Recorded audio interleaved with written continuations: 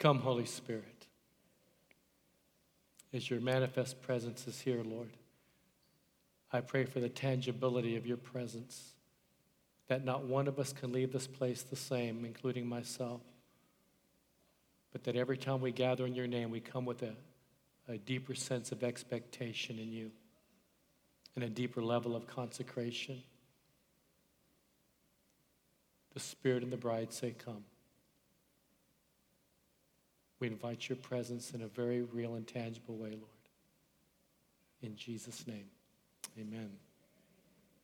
It's very humbling. I texted Pastor last night.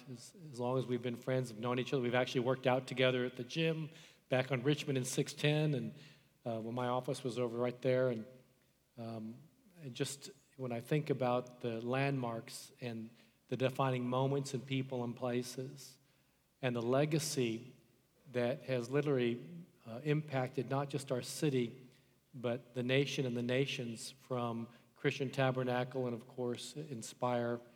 And I look at Marcella, and I think about my early days as a young minister going through her discipleship material, and, of course, the foundations that have been laid, sacrifices made, the price paid, Pastor Hurd and your family, and the legacy that goes on, and very close friends, Irvin Clark, and, of course, Steve Miller, and so many others. I look around and I think about what an amazing corporate anointing that rests here.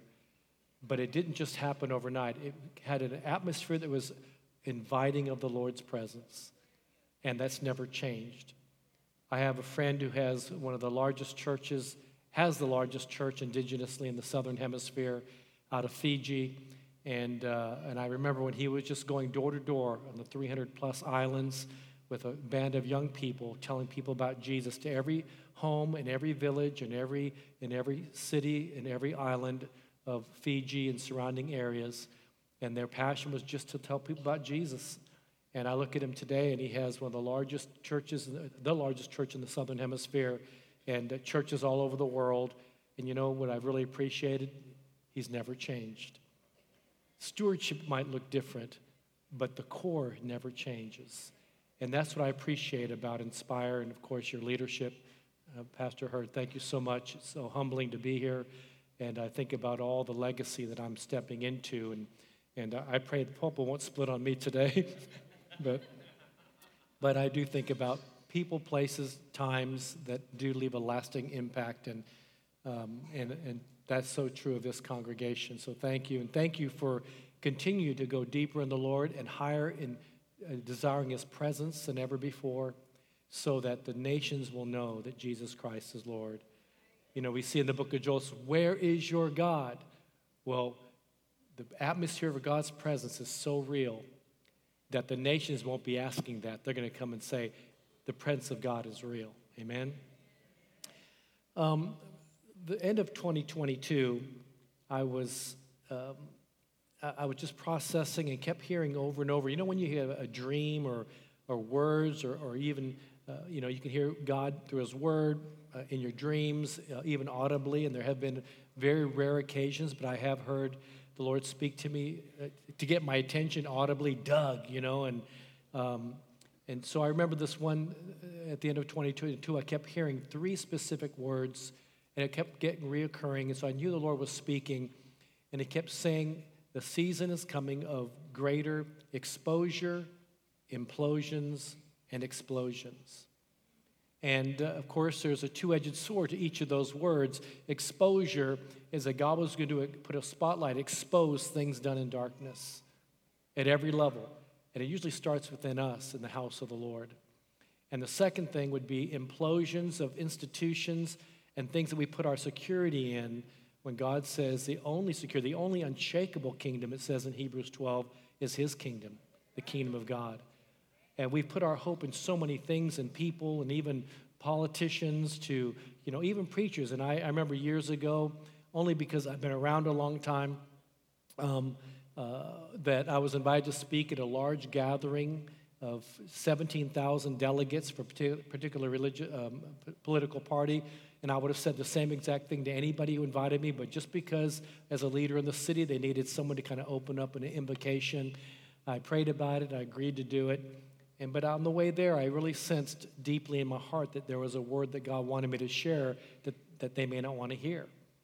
And I thought, but I'm a man under authority, so I've just been given a few moments to do an invocation. But Lord, if this is really you, not the pizza I didn't have last night, then open an opportunity. And I remember being in the green room, and the person in charge, the chairman of that political party, came up and said, I am so sorry, but Senator so-and-so is not ready. Can you stretch your time? I went, really? So I knew that was my open door to say what I needed to say. And I won't get into everything I said. It was just, but I felt it was strong. I said, there was a great king named Hezekiah, and he said that this is a day of trouble and distress because the children are ready to come forth, but there's no strength to bring them forth. I said there was another great king named Solomon who said, hope deferred makes the heart sick, but he also said, a merry heart does good even better than medicine. I said, this generation that's coming forth needs strength to come into its destiny. But it's going to take preachers and politicians and all in between. In fact, what we need from the pulpits of America to political offices, from preachers to politicians, is a revival of character so that we can give hope to the next generation. I really do sense that we're in that culmination moment where we can look at it the ways in the eyes of the world and listen to the news of the world, or we can begin to really go deeper in the Lord and focus and fix our eyes on the brightness of the S-O-N, fix our eyes on Jesus, the author and finisher of our faith. God has moved in significant ways through your congregation that has touched the nations and continues to do that. As I said earlier, I'm a beneficiary of many of those relationships and pastor for over 30 years, and Marcella and your material, and what a great legacy you're leaving for all of us and continue to do. And of course, all my friends that are here and others that have gone to be with the Lord that have been a part of this congregation that have had a huge impact, an indelible impact in my life. And so I am appreciative of that. So I feel like in many ways, when people say to me, how did you end up in that situation? And how did you meet that person? Or pray for that president of that Muslim country? Or meet with that person? I said, look, it's not because I'm anything special. It's because a long time ago in 1981, when the Lord said, don't call me Lord, Lord anymore, unless you're willing to live for me. And even professing to be a Christian, I remember the Lord spoke to my heart, and I said, Lord, if I've done anything, forgive me if I have brought shame to your name, and if I've brought in any way just a slander to the gospel in any way, because I profess to be a believer, but I'm not living for you, then I make myself available to you the rest of my life, and I want to walk in simple obedience, which I've come to find is the highest form of worship. In fact, one of the wealthiest men in parts of throughout Asia, known all over the world, been on the cover of Wall Street Journal, Forbes magazine, and all these other things. And when I first met him, I was coming out from working with underground churches in Vietnam, and I'd stopped into Malaysia, and they said, could you stay an extra day and speak at Full Gospel Businessmen? And I said, sure. And this was in January of 1990. And so I stayed an extra day. I went to speak at Full Gospel Businessmen's lunch. A man comes up to me and says, I'm so-and-so. He says, I've been given the title that can only be given by the prime minister or the king of my country. And so they call me Tan Sri, which is the highest title, like being knighted in that country. And he begins to tell me all about himself. And I said, well, sir, why are you telling me those things? I'm thinking in my mind, why are you telling me this? You're trying to impress me? And he finally says, the reason I'm telling you all these things about me is not to impress you, but because I've become a Christian, and I don't know who I can trust. Would you disciple me? And I said, sir, I can't disciple you from Houston, Texas. And we began to develop a friendship and just said, let's just journey together and be friends. And over the years, I had no idea just how well known he was all over the world. But he's opened up opportunities to pray for ambassadors of China and from England and from others. He gets business leaders together when I'm visiting, and he'll bring them together and say, you need to listen to what he has to say. It's doors that are open I could have never opened on my own. And there's people far more qualified than me. But God's not looking for perfect people. He's looking for available people who are yielded to him. So when people ask me, how did you end up in these kinds of situations? I go, my mother was Japanese. I'm just the Asian Forrest Gump. I just showed up in the picture. And it's so true, even to this day. It's just being available every day and walking in simple obedience. I remember one time I went back to Malaysia, and my friend invited all of his managing directors of all of his corporations, and has a conglomerate of businesses. And he brought them all to his penthouse at the top of the floor of one of his buildings. And he said, I want you to listen to what Doug has to say. I'm thinking, oh my goodness. And he says, and I want you to know that simple obedience is the highest form of worship. I said, Tan Sri, that is so good. Can I borrow that? He goes, my brother, I read it in your book. I go, oh, I better read my own book. But it's true, and the first time the word worship is ever used in Scripture is not in the context of singing or instruments, but it's in the context of obedience to God. It's when Isaac was offered by Abraham that was called an act of worship. That was the first time in Scripture the word worship is ever used. God is looking for people to make themselves available and to be living worshipers, offering ourselves on the altar of God as living sacrifices, holy and acceptable unto God, which is the least we can do for all of what He's already done for us.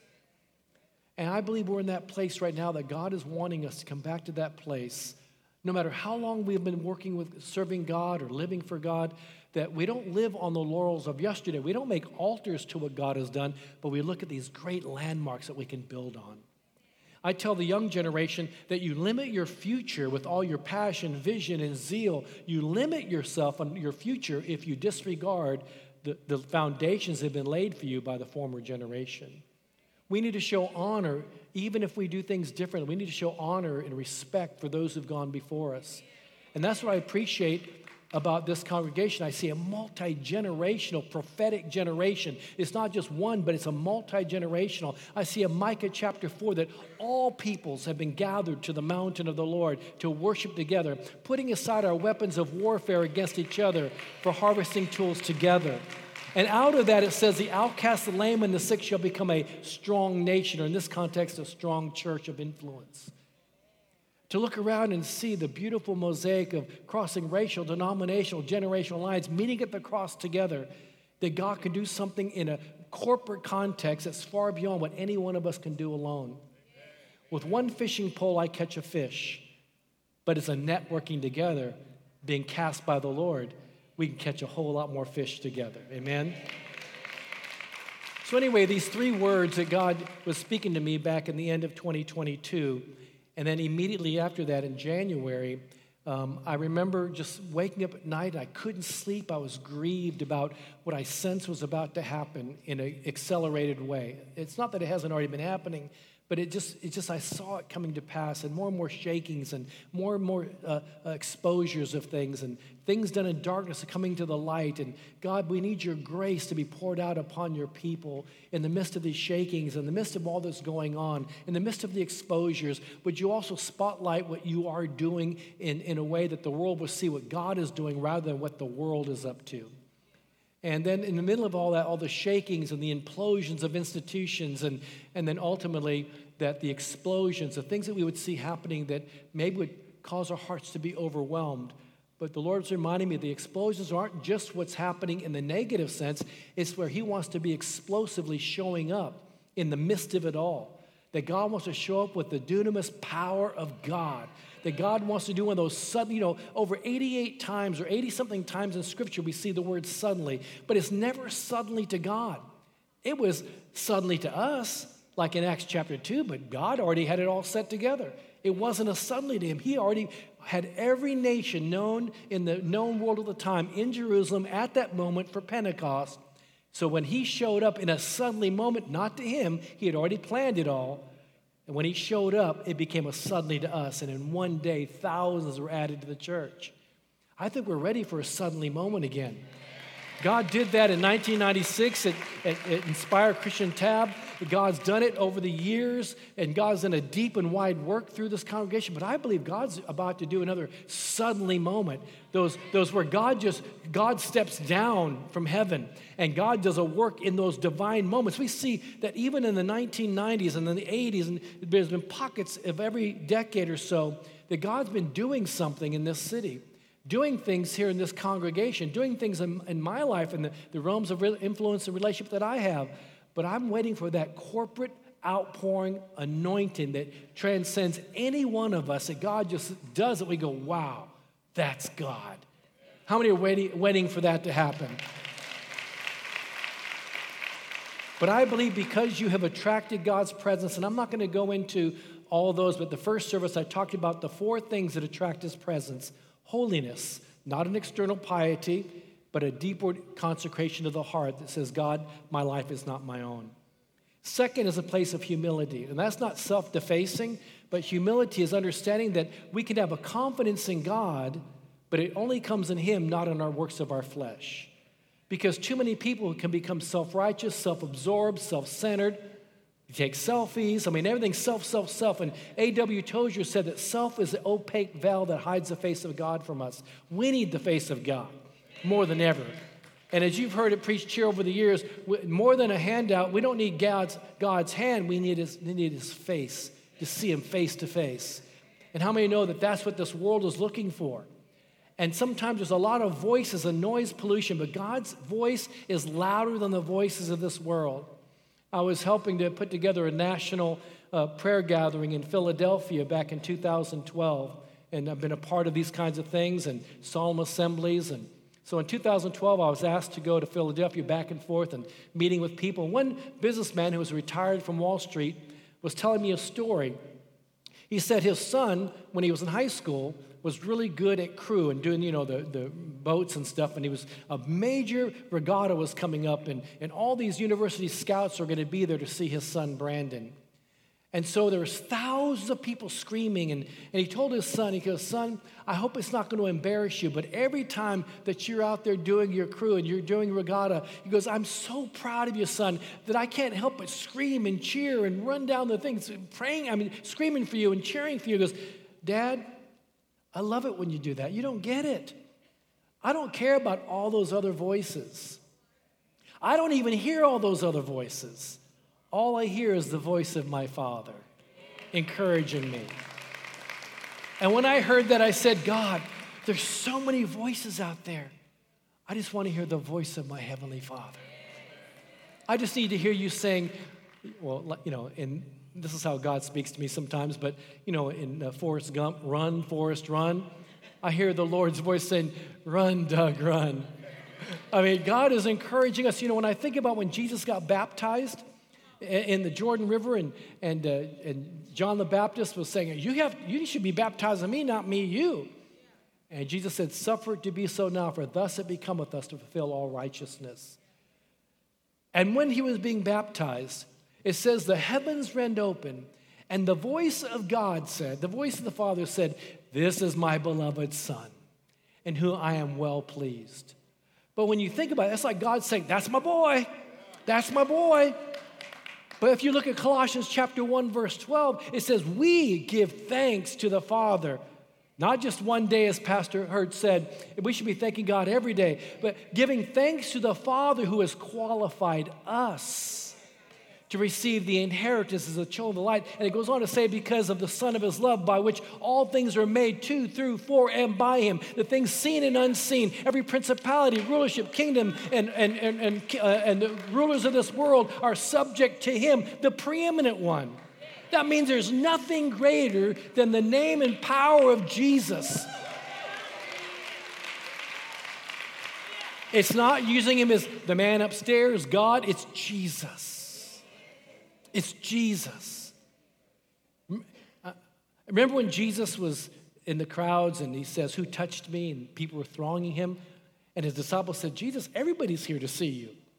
Can you imagine being in crowds and like a parade or a carnival, and you have all these people, and all of a sudden there's an attention on one specific person? Well, Jesus was the specific focus of everyone that was there. And so He said, who touched me? And it was the woman with the issue of blood who touched the tzitzis, the very dangling tassels on his robe. And it wasn't even touching Him face to face. It wasn't even touching his shoulder. It was just if I could get through the crowds to get to the lowest part of His garment. He can tell the difference between those who are there to see Him, to get something from him to those who really touched him. We can go to Christian concerts, we can go to celebrations, but there's a difference between touching him. I believe God's about to do us suddenly so he can touch us. So holiness is attractive. Humility is attractive. Honor is attractive. To honor those who've gone before us, to honor other people, to honor your spouse. Appreciation releases something, because when you appreciate and are thankful, it releases blessing back. When we diminish people, when we demean people, when we depreciate people, then there's a resistance put up.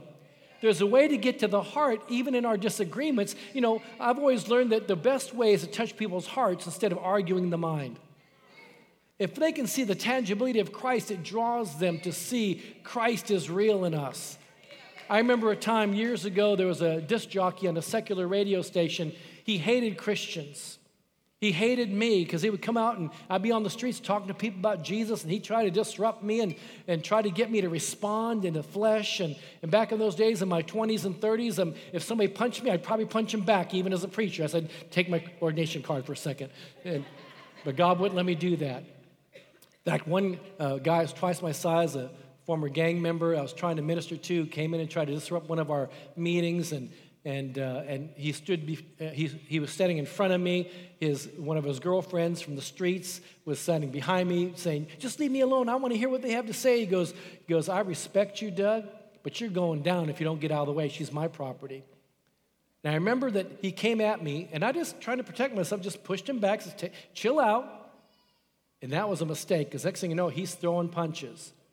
You know, I used to be a Golden Gloves boxer, and in high school. Now, I have to say, I only boxed twice, won both times and quit because my nose was already too flat. But I was also I was a wrestling champion in the Far East in 1974, and first Japan, second all Far East in my weight class. And so I kept thinking, Lord, let me punch him. He was swinging. I felt like punching him, and the Lord wouldn't let me punch him. But he kept swinging. I was like slow motion, like blocking the punch. Wow, that's pretty cool. Like Bruce Lee kind of a thing, or Jackie Chan, you know. So I didn't even ask the Lord. I figured, at least I can defend myself. So I took him down, threw him to the ground, yanked him out. He goes, "Dude, you're bad. You're bad." I was thinking, yeah, I am kind of bad. I know. But I remember this guy used to always harass me, this disc jockey. And finally I was on a 2-hour live Christian talk show. And he started calling, changed his name, harassing me on the radio show. He was obsessed. And finally, I said, "Is this so-and-so?" He goes, "Yeah, how'd you know?" I said, "Well, I can tell it's by your voice and your attitude towards me." I said, "But let me ask you a question. Where are all your friends when you really need them?" He goes, "What do you mean? My friends, we stick together. We cut for one another." I go, "Really? Where were your friends last month when you couldn't pay your rent and your light bill?" He goes, "How'd you know about that?" I go, "It doesn't matter. You know, I'm part ninja, right? It doesn't matter how I found out, but my little team, we found out. So we took up our personal offering out of our own pockets, and we anonymously paid your rent and your light bill." And he got really quiet. I said, "I never thought we were ever going to have to tell you that, because, you know, we just did it because God said to do it." Well, later when I found out, I was at Phoenix speaking at a Mission America gathering, and I found out that he was back in the hospital, full-blown AIDS.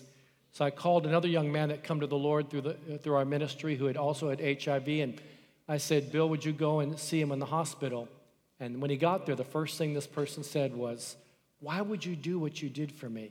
He goes, "That's what Christians do." He goes, "Yeah, but you would never got any credit. I would have never known." He goes, "That's not what the deal. We just simply obeyed what God said to do." He was so touched by that night he gave his life to the Lord, and he passed away the next day. I shared that story at a large church in Conroe between services, and I never say his name. So I shared the story. Before the second service, a woman comes up to me and says, "Can I ask you, was his name such and such?"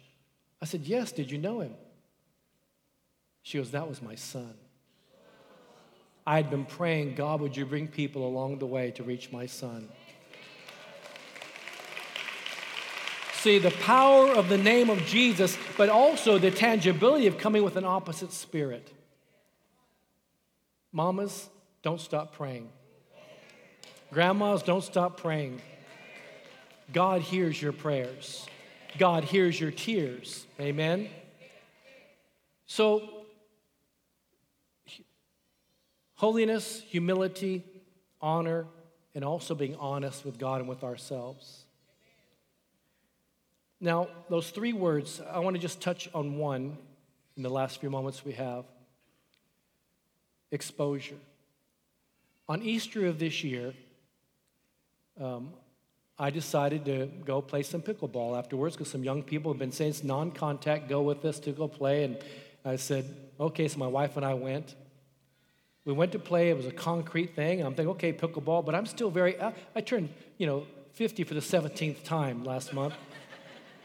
And I'm still very competitive. I still like to go work out. Steve and I work out at the same gym sometimes, and I still like to work out at my age. I mean, I can't run very good anymore, but I wanted to work. I like to work out, so I thought, okay, pickleball. We get out there. I got so competitive. I did a few football rolls, and I couldn't stop. My mind says stop. My body says can't do it. And finally, one time I went to do a backhand, and my body couldn't stop, and the concrete decided it wanted to meet my face. Ended up breaking some bones in my face. And so some friends of mine, some doctors said, you need to go get that checked and all this other stuff. I won't get into all the details. X-rays, and they said, send us the X-rays, send us the scans. So I sent it to them. They said, Doug, you need to go get checked. One, for concussion. We also need to get checked because we found what looks like an aortic aneurysm. So my hard-headedness, which seemed to be a bad situation, turned into an opportunity for them to expose something you normally never find out till after it's too late. God is trying to get our attention to expose the hidden things, to expose things that maybe circumstances and experiences we have in life that maybe we thought were terrible or opportunities for God to do a work of healing.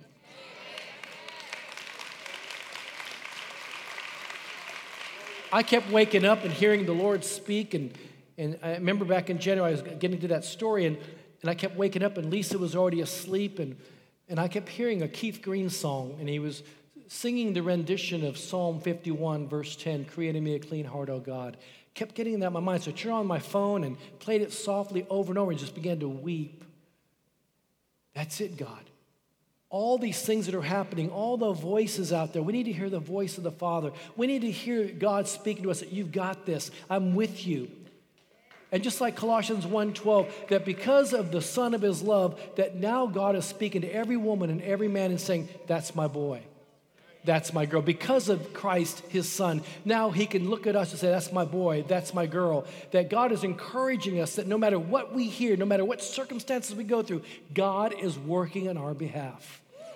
That we're living in a time where Luke 21, where all the things are happening in the world, all these different wars and rumors of wars and racial division, political division, things happening. My wife and I just literally came back from the Ukraine in a war-torn area, and we see things happen in the Middle East. Things are happening everywhere that we don't understand. Our hearts are overwhelmed. It's being perplexed by the things that are happening on the earth. And yet God is reminding us this is not a time to fall asleep from sorrow, be drugged by grief, but it's a time to recognize, to fix your eyes on Jesus, the author and finisher of our faith, because in him we have authority. We have his authority to speak into the seen and unseen realm. There's a power in the name of Jesus to save, heal, liberate, deliver, and bring freedom.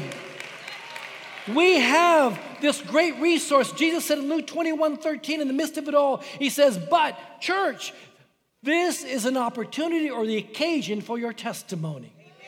When the world is a mess, the world needs to know there is hope in the midst of the storm. The world needs to see lighthouses that bring light in the midst of fog, in the midst of the storm, in the midst of the darkness. They need to see us now as we say, Lord, we want to join in Psalm 110, verse 2 and 3. We want to be a part of an army of volunteers for the day of your power. This is our moment. This is our time. Create in me a clean heart, oh God. Renew a right spirit within me. And then we see all these things happening, and then even the prophetic drama of what I went through I always like to get a message out of it, right? So I go, okay, my hard-headedness, God's trying to expose the heart to protect us, to heal us.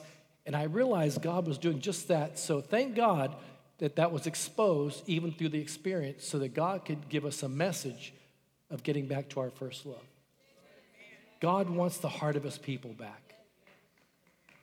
God wants to, when we talk about the house of God, Bethel, it means house of God, but God is saying, I don't want you to worship just the institution. I want you to worship the God of the institution.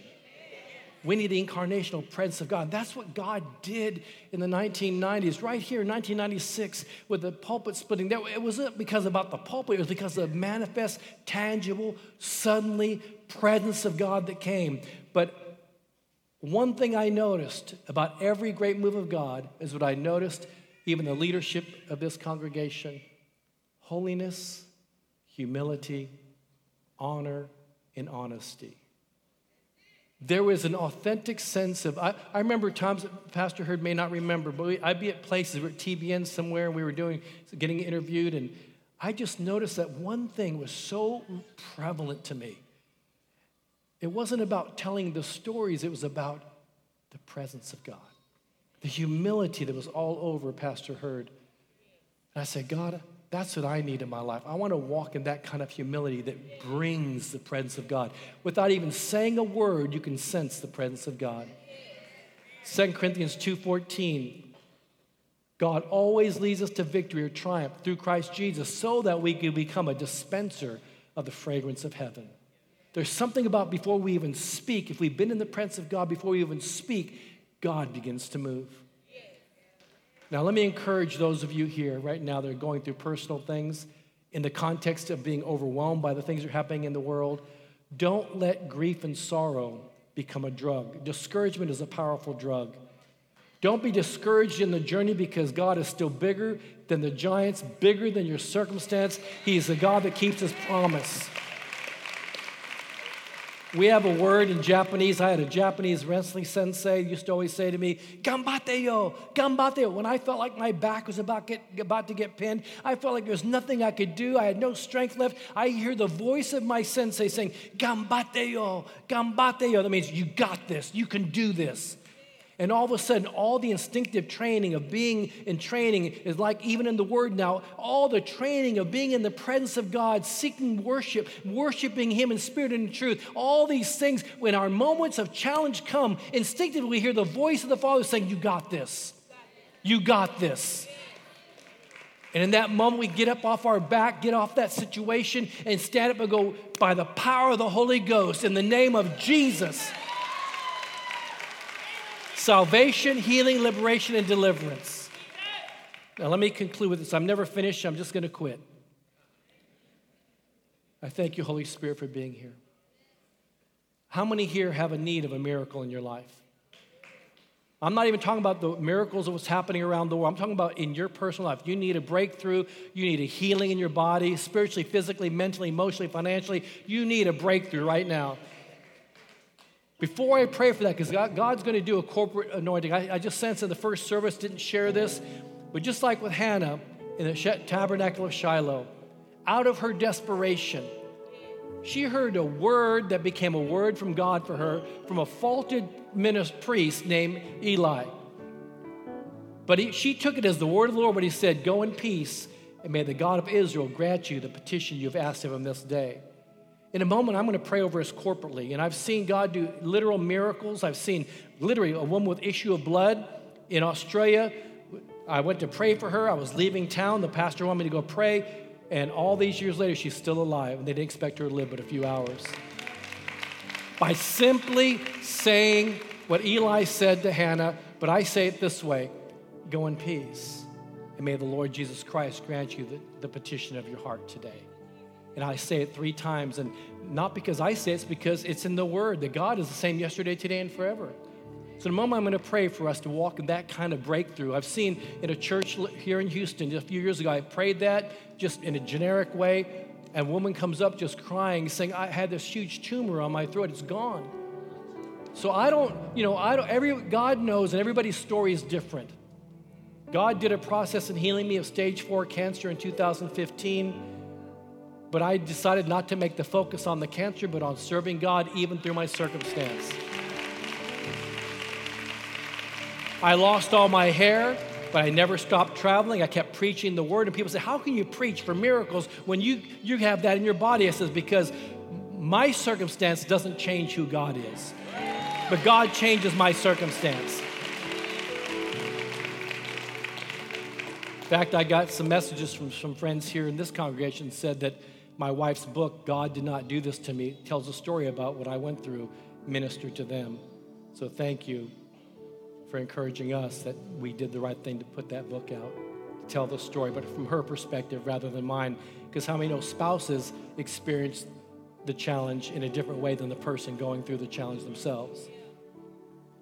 But before I pray for that corporate anointing, because the anointing is already here, not because of me, it's in a corporate sense, has been a part of this congregation. We're stepping into a well. But before I do that, because I believe God wants to expose our own hearts, because we could say we're Christians, but for a long time, we've gotten away from our first love. And he wants to expose our own hearts by being honest with him, which is attractive to him. There are 5 sins that kept Israel out of the promised land for 40 years. 1 Corinthians 10, you can read it for yourself later. One is lust. Scripture says that lust of the eye, lust of the flesh, pride of life. The second is idolatry. What is that? Anything that masters our affections more than Jesus. And 3 is sexual morality. What is that? It's not just fornication or adultery, but what are we allowing into our eyes, into our ears, into our spirit? The sha'ar, the gateway to our heart. As a man thinketh in his heart, so is he. Not what you think in your mind, but what you've allowed in your mind to get to your heart. Sexual morality, what are we allowing, watching on the computer or thing? What are we putting into our eye gate or listening to that goes into our spirit that then puts a bondage on the temple of the Holy Spirit? The 4th is tempting Christ. What is tempting Christ? It's like me back in 1981 when God finally got a hold of me. It's to say I'm a Christian, but I'm not living as a Christian. Maybe around Christians, I know how to say the Christianese, but I wasn't living for him out there. Tempting Christ is to say we're one thing, but living another. It's the greatest form of hypocrisy. The great ancient Greek word for hypocrisy just meant stage actor, pretender. And then the 5th is what stops all of us from growing in this corporate, suddenly anointing God wants, and that's called murmuring. Great moves of God have been inhibited because of people who get offended and they begin to undermine one another, begin to talk down behind our backs. How many know that everything you speak, they may not hear, but it's still out there in the spirit realm, in the unseen realm? When I send a text, and some of you have been texting this morning while I'm preaching, just kidding, or sending pictures, you don't see it going through the air, but it doesn't mean it doesn't exist, because in a moment, it goes across the world, or wherever you want, an email, a text. We don't see it because it's a realm that's real that we may not see. But nonetheless, there are all these words and all these text messages and all these emails and all these pictures flying through the sky that we can't even see, but it's real. It's the unseen realm that we have authority over in Jesus' name. But murmuring is like a spiritual immune deficiency disease, cells of the body destroying cells of the body. Great moves of God have been inhibited when we need to be focusing together on something bigger than ourselves than on the things that we might be going through personally. I have a friend that was locked up in prison in Pakistan by his dad, who was a general, because he became a Christian. Today, he travels all over the world doing all kinds of crusades, and he wrote something from his prison experience. He said, I could have become bitter or better. He became stronger in the Lord, became better, not bitter. And as a result, was able to lead thousands upon thousands to the Lord. So on the count of 3, I'm going to ask us to be honest with God. If there are things in your life you know that are not pleasing to the Lord, lust, idolatry, sexual morality, tempting Christ, murmuring, the Holy Spirit's convicting you, then let's start right here. On the count of 3, I'm just going to ask you to be honest with me. If there's something in your life, better to expose yourself to God than to be exposed. So on the count of 3, if there's things in your life you know that are not pleasing to the Lord, just stand with me. 1, 2, 3. Thank you for your honesty. We weren't able to do this in the first service, but I'm going to ask those that are standing, I know as many of us, would you just come and stand with me?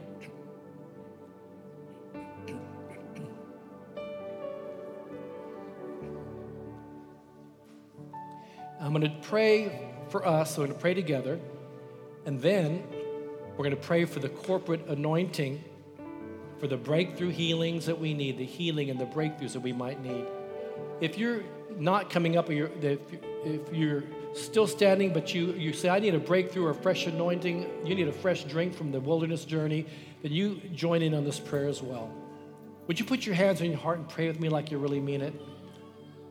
Say with me, Lord Jesus, do it like you mean it. Lord Jesus, forgive me of my sins and the things I've done that have broken your heart and brought shame to your name.